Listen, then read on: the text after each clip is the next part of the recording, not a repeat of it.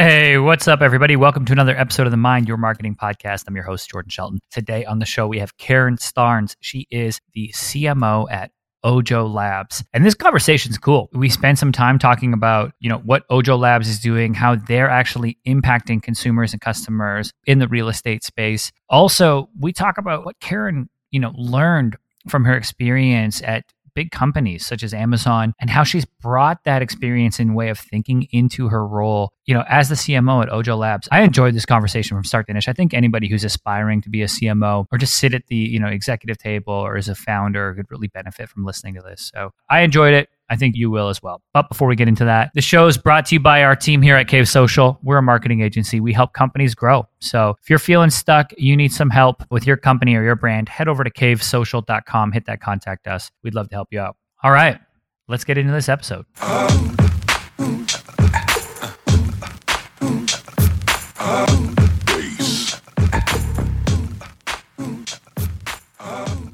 What's going on, everybody? Welcome to another episode of the Mind Your Marketing Podcast. I'm your host, Jordan Shelton. Today on the show, we are welcoming Karen Starnes, the CMO at Ojo. Karen, how you doing? Hey, good, Jordan. Thanks for having me. Oh, no, thank you. Thank you for coming on. And listeners, before we get into it, I have to give Karen a public shout out for being extremely flexible with scheduling this interview, as I had to move it twice. So big public thank you to that, because I know how painful that can be.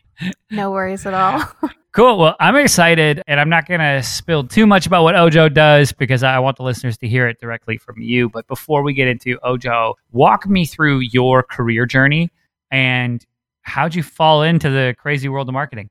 All right, let's do it. So let me kind of start with now, and then we'll move back in time. I've been CMO of Ojo Labs since July of 2019, which is kind of crazy. My sense of time is completely off. It's like fast, faster, and then excruciatingly slow right now. If you back up, I'm actually one of the few senior marketers that I know that actually studied marketing in college. I graduated from the University of Texas at Austin in 1989 when marketing was really different. And I'm really excited that I was able to go back in the fall as a lecturer in the Master of Science in Marketing program. So really closing that circle and being able to kind of give back as a marketer. If I look at my career trajectory, the things that I would say is like, I'm a brand marketer, I'm a tech marketer. I love the pace and the change and the agility that's needed to do that. If I were to steal from engineering language, I would say I'm a full stack marketer. I've done B2C, I've done B2B. I love them both. I'm doing them both right now. Working across brand, the best jobs always include brand, advertising, things like product marketing, research and insights, PR, in-house creative teams, as well as just kind of your traditional performance marketing or customer acquisition. I've worked at Microsoft. I was there for 13 years. Didn't intend to be a lifer, but that was a really good chapter of my career. 2 stints at Amazon as well as Pearson before I joined Ojo Labs. If I talk just a little bit about the Microsoft experience, because it was such a big part of me kind of growing as a marketer and a leader. I joined in 2001 through the acquisition of Great Plains Software. So I actually moved from Houston, Texas to take a job in Fargo, North Dakota to join a mid-market company that then got gobbled up by Microsoft. So that's kind of what brought me to the Pacific Northwest, which is where I live some of the time right now. I feel like I grew up at Microsoft. I was on the brand team and ended up leading the global brand portfolio, which I would say is my best job there. I headed up global advertising and then kind of wrapped that up leading Bing consumer marketing. So back in the day when Bing was trying to go head to head to unseat Google, we did a lot of fun stuff then. After 13 years, it was kind of like, okay, there are other great things to do at Microsoft, but there's also just kind of the pull to be like, okay, what can I, what's going on in the world? What can I do out there? And so I left to join Amazon, which even though it's just across town, is a really big transition. And, Amazonians kind of felt like, can people at Microsoft do real work? And the answer was yes, but there was a bit of work to do to kind of prove like, yeah, I'm ready to get my hands dirty and work in a different kind of company. So I joined to build the media strategy and consumer advertising muscle in my first stint and really dove into looking at things like Prime advertising, Fire TV. I was there when we launched the Fire phone and had a great time doing that, but ended up getting lured away to Pearson, which you may have heard of. Pearson's in the education sector.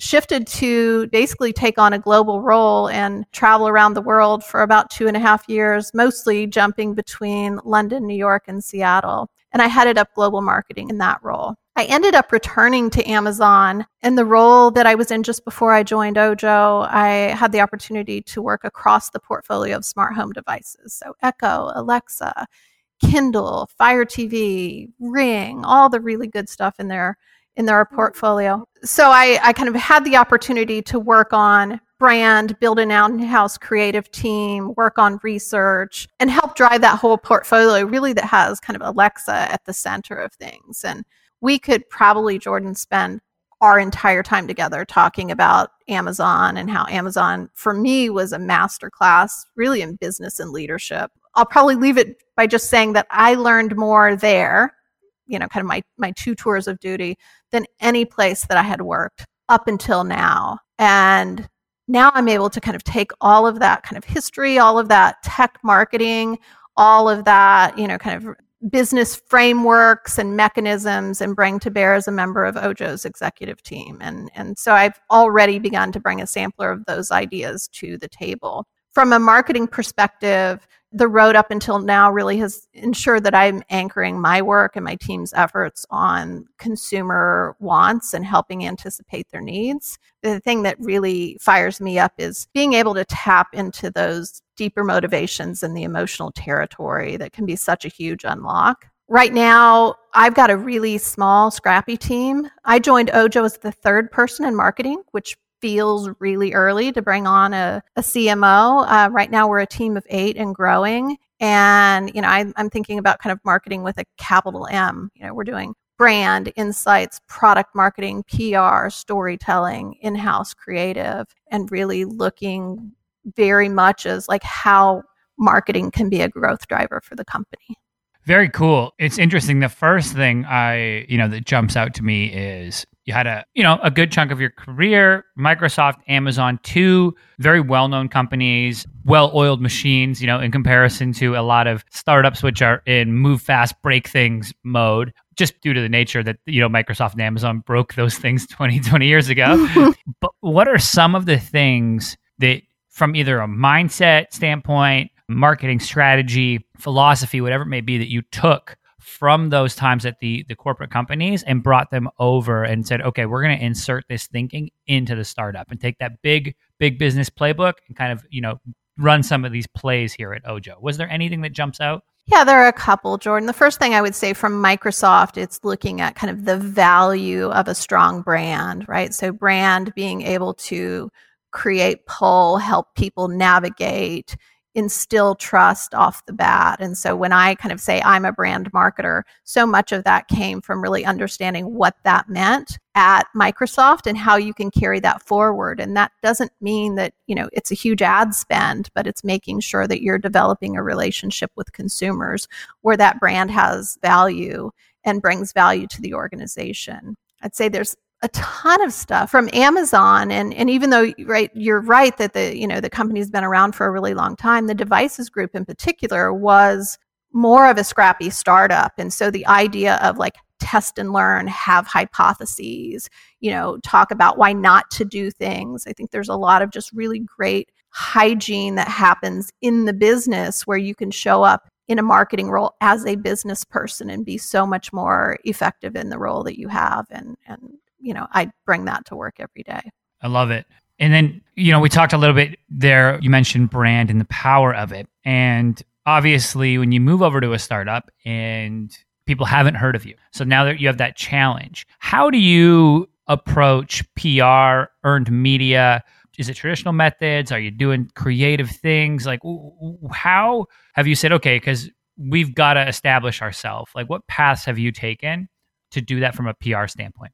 There are a couple things. One is being such a small team is like, how do you find a great partner? And so like my number one investment in 2019 when I started was I need a PR partner and I want someone that's done this before. I think finding people that are kind of great at what they do, that have done it, dozens of times is really important. So we've partnered with a group called Launch Squad that has just really been amazing. And I don't have a head of PR, so I'm very hands-on with that group. And I think that's really valuable because we're crafting the company narrative together and also looking for what are those opportunities for us to go out and establish thought leadership with our CEO, for example, or find both, we're in the real estate industry, right? Avenues to speak and present and be part of the real estate conversation, but also being a fast-moving tech company in Austin, Texas, has also, garnered us a lot of interest. I'm super excited to share just today,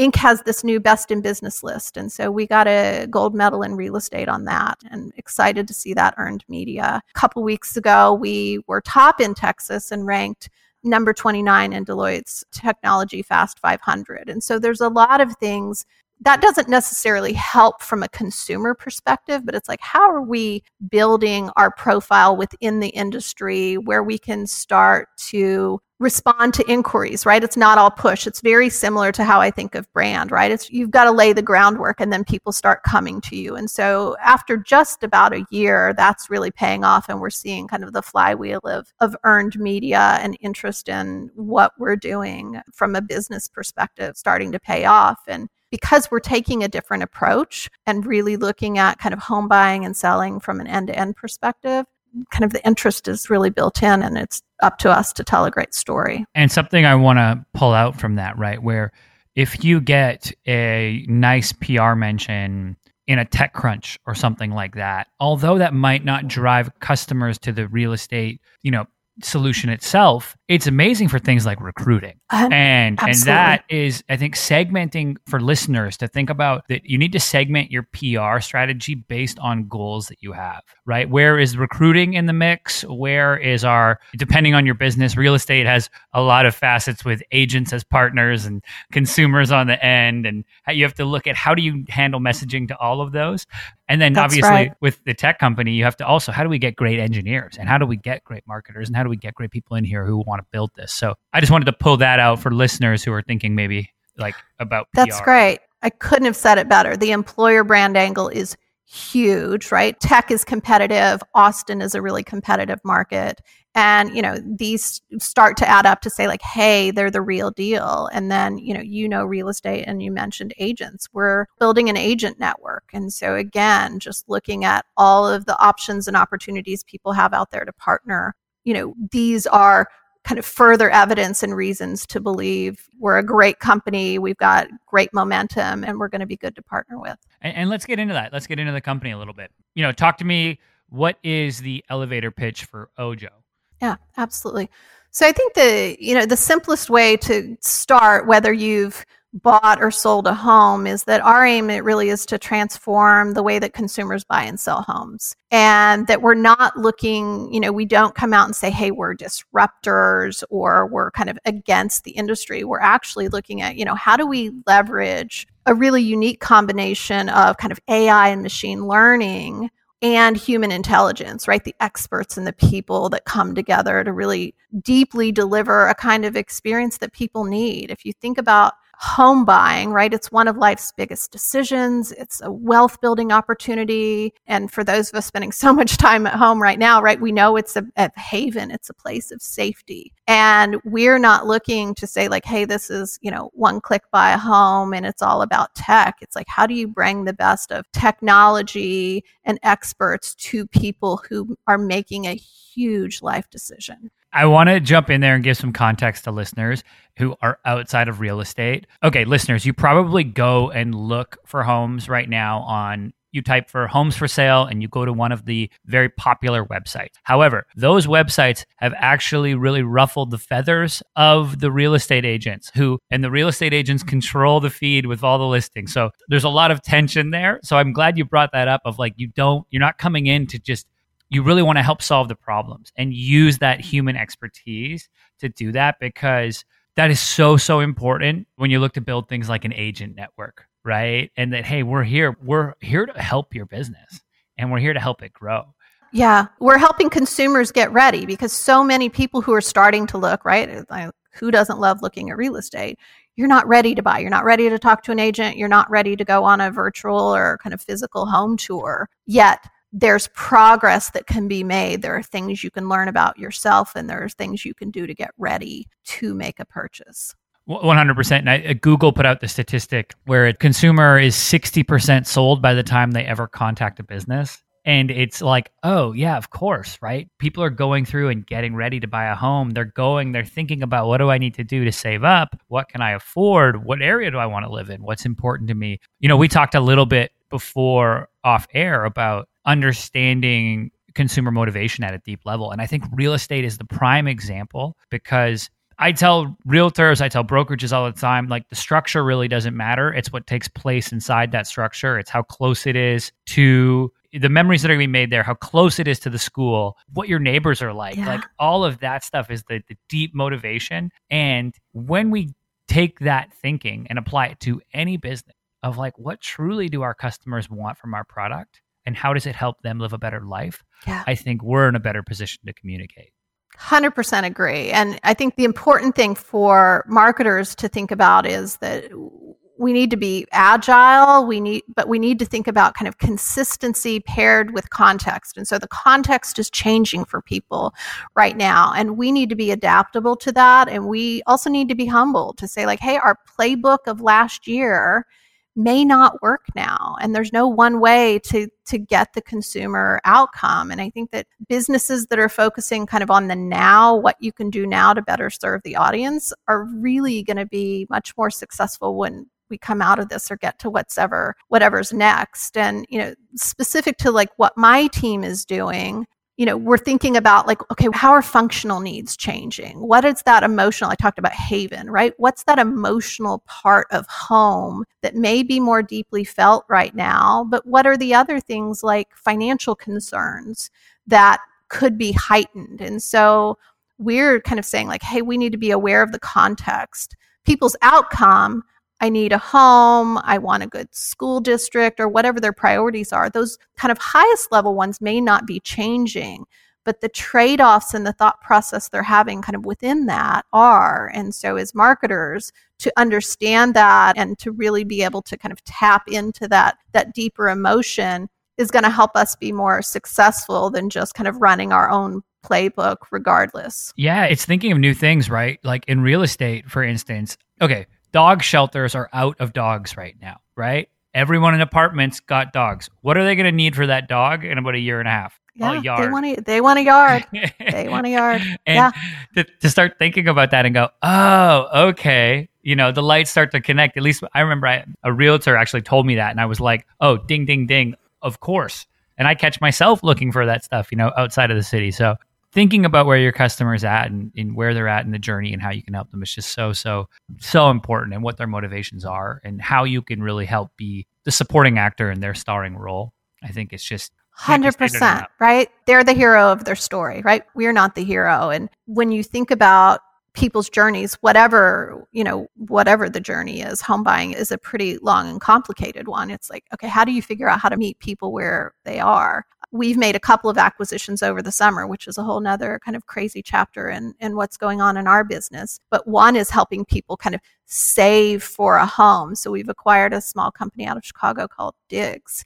And the really cool thing there is, right, if people are starting to think about like, how do I start saving for a down payment? What does that look like, right? A tool for that. We acquired a real estate search portal called Movoto, which helps people just kind of explore, right? So much of what we do today and anything we're acquiring starts with a search, whether that's on Google or on Amazon or, Movoto, for example. And we're just trying to meet as many people as we are, but then really understand their context so that next step with them is appropriate to, their readiness, their interest, and really where their heart and minds are. I love it. Well, Karen, before I let you go, let people know where they can, 1, learn more about Ojo, and then 2, connect with you online. Awesome. I love that. I'm a huge fan of LinkedIn.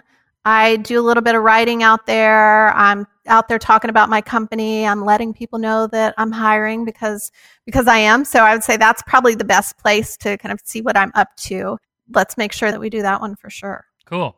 Awesome. Yeah, I will put your LinkedIn in the show notes along with a link to Ojo. Ojo.com, Movoto.com. Oh, yeah.